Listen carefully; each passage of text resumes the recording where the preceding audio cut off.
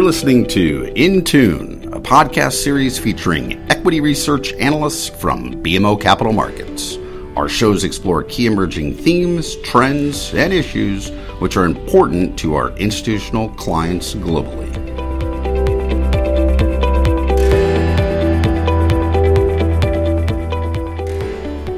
Hello, listeners. My name is Jenny Ma, and I am a Canadian REIT analyst here at BMO Capital Markets.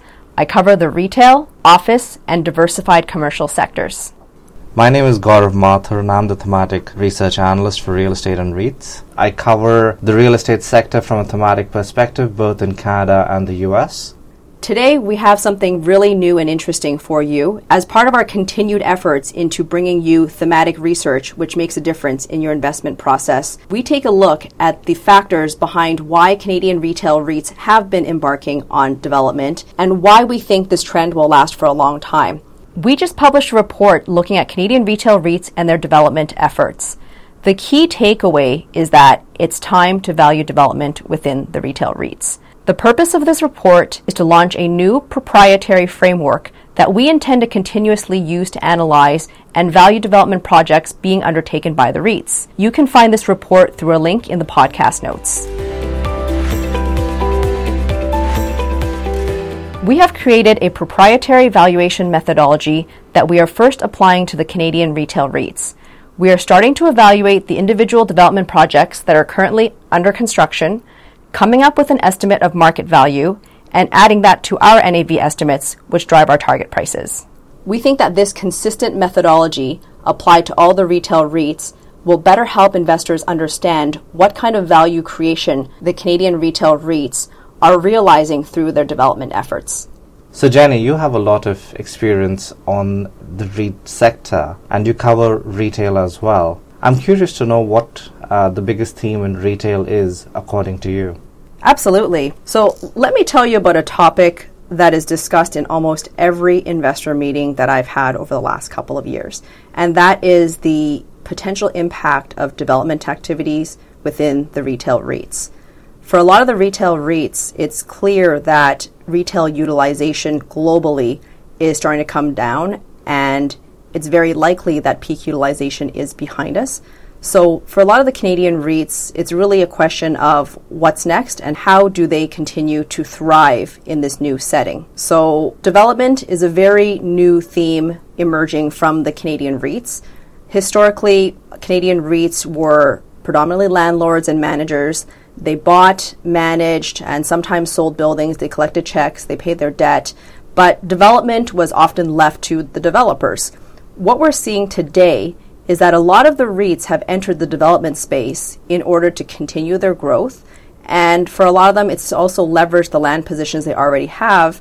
And that's what we're really seeing from the retail REITs in particular. So if I'm hearing you correctly, development is essentially a growth driver for most of these Canadian REITs. Why do you think that's happening now? Well, I think you have to step back a little and look at what the retail REITs and retail landlords more broadly are facing today. Retail historically has always been a very dynamic and constantly changing business, and retail landlords know that. Generally, they've been able to adapt to these changes in trends, but what we're seeing today is that these trends are starting to accelerate. So things like the emergence of e-commerce, the rationalization of a lot of retailers, which is reducing the need for space, and also continuous changes in consumer habits have really put a dent in retail growth. So for a lot of the retail REITs, what's interesting is that, especially for those who own assets in the largest cities, they're sitting on some pretty good land positions that right now are being used as single-use retail assets, but have a lot of potential for higher and better use down the road. So for many REITs, when you're not seeing a lot of growth from your incumbent retail assets, and really what we're looking at is low single-digit growth over the long term, then the best avenue of growth that they have in their pocket would be to intensify and get more value and use out of the land positions they already own. So let me give you one example of what we're seeing in mixed use. I'm going to talk about actually the biggest mixed use development in Canadian history that was announced very, very recently. This is Square One District in downtown Mississauga, which is a large-scale mixed-use project being led by Oxford and Aimco.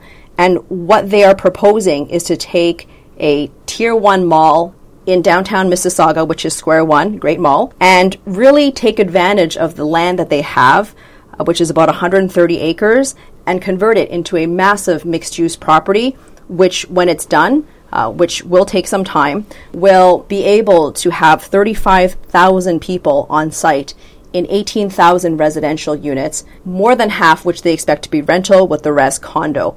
And that will, of course, be supported by the Square One Mall.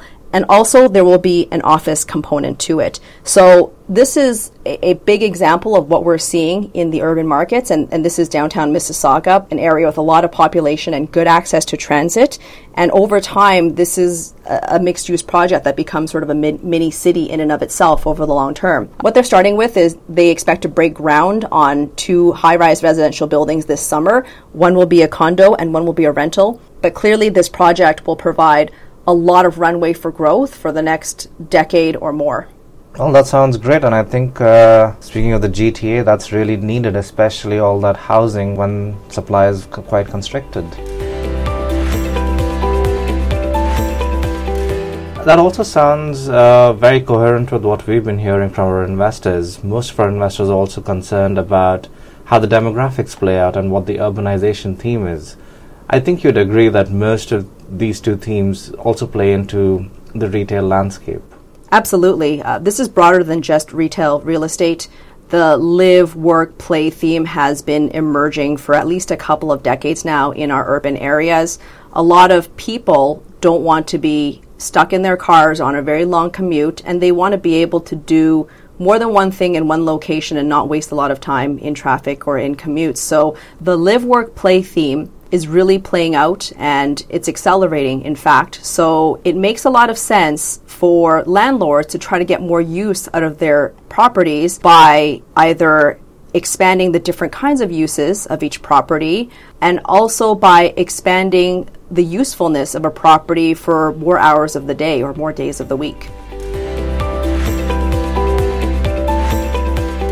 So, Gaurav, I know you talk to a lot of brokers in your day-to-day, and mixed use is a relatively small asset class today, but it's really emerging to take advantage of that live, work, play theme we've talked about.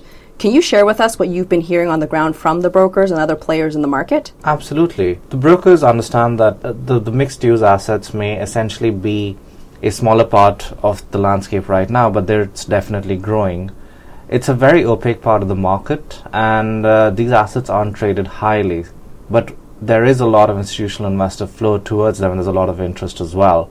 So at some point, the broker community sees mixed-use assets merge with the live, work, and play theme. And what have you been hearing about how to approach developing a mixed-use asset? Who are the biggest players in the mixed-use asset class right now? At the moment, this is a developer's game. It's very important to have the right development partner to be able to build these assets out, especially as there are different parts to it. Do you see the REITs also mixing with the right development partner to sort of build out different parts of the business? Yeah, for sure, I do. A lot of the retail REITs really know their asset class very well, but I think all of them will concede that they don't have development expertise, and certainly not in a different asset class such as multifamily. So we do see all of them combine and partner up with different local developers who have experience, who have the knowledge, and be able to leverage each other's expertise in putting up these mixed-use assets. So we've talked about the challenges quite a bit. We've talked about the opportunities as well. But you do believe that development is where the growth will come from in the near future for the retail REIT class? Actually, it appears that development will be a theme for retail REITs for a very long time. The truth is, I think there is a bit of an adapt or die scenario with the REITs, with what they're facing with e-commerce and the changes in consumer habits.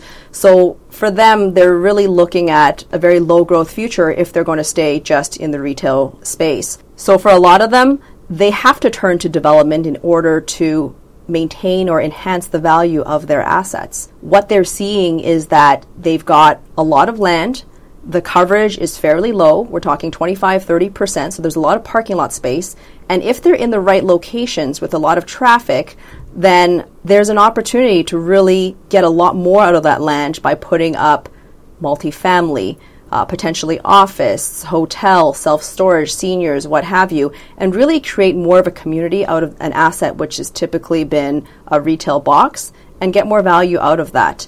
What you're seeing in the Canadian cities in particular is that while there's no question there's more than enough retail space to go around, and there may be pockets that could use a little bit more here and there, but generally speaking, there's no issue with supply in the retail market. However, there is a massive shortage of supply in multifamily in the largest cities. So what these retail REIT management teams are seeing is that there's an opportunity to put up a lot of multifamily space and combine it with the retail asset, and what you get is a symbiotic relationship where you actually have a resident base that can support your retail and also have the retail be an amenity to residents, which was often missing in some of the earlier residential developments. Well, you and I have done a lot of work in this regard in our recent investment note. For our listeners, what's the conclusion of all the work that you've done? So the key takeaway from the work that we've done in this report is that it's time to value development within the retail REITs. And we want to split out the different kinds of development. We're not saying that we're going to value the entire development pipeline, including potential density and air rights, which are a little bit harder to pinpoint as far as data goes.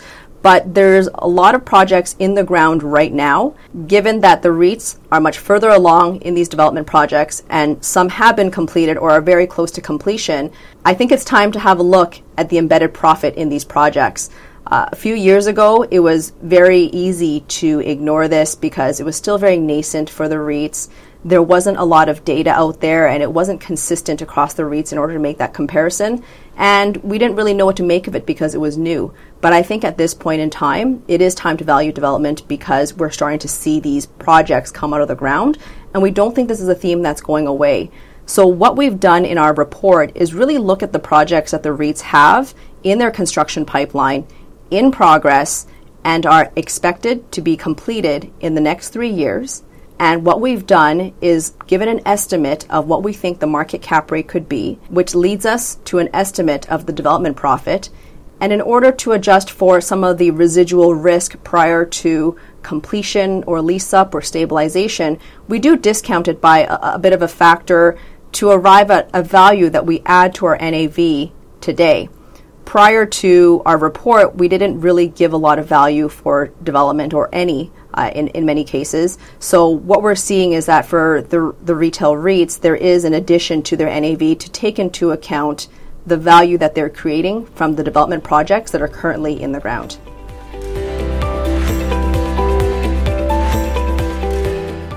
Do you think most of the REITs are also adding on to multifamily because they see it as a game changer for themselves?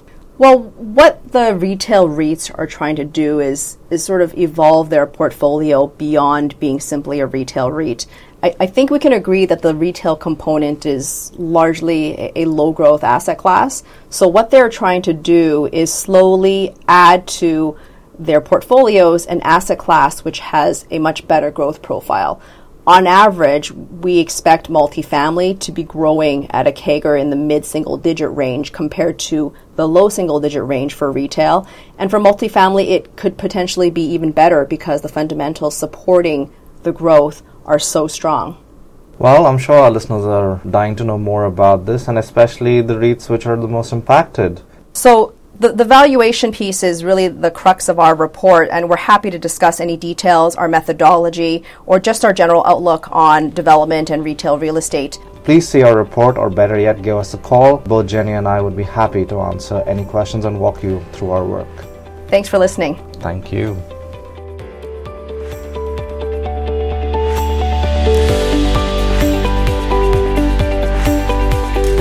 Thanks for listening to In Tune, presented by BMO Capital Markets Equity Research. You can subscribe to In Tune on Apple Podcasts, Spotify, Google Podcasts, and other podcast providers. Or Visit our website at researchglobalzero.bmocapitalmarkets.com to listen to more podcasts.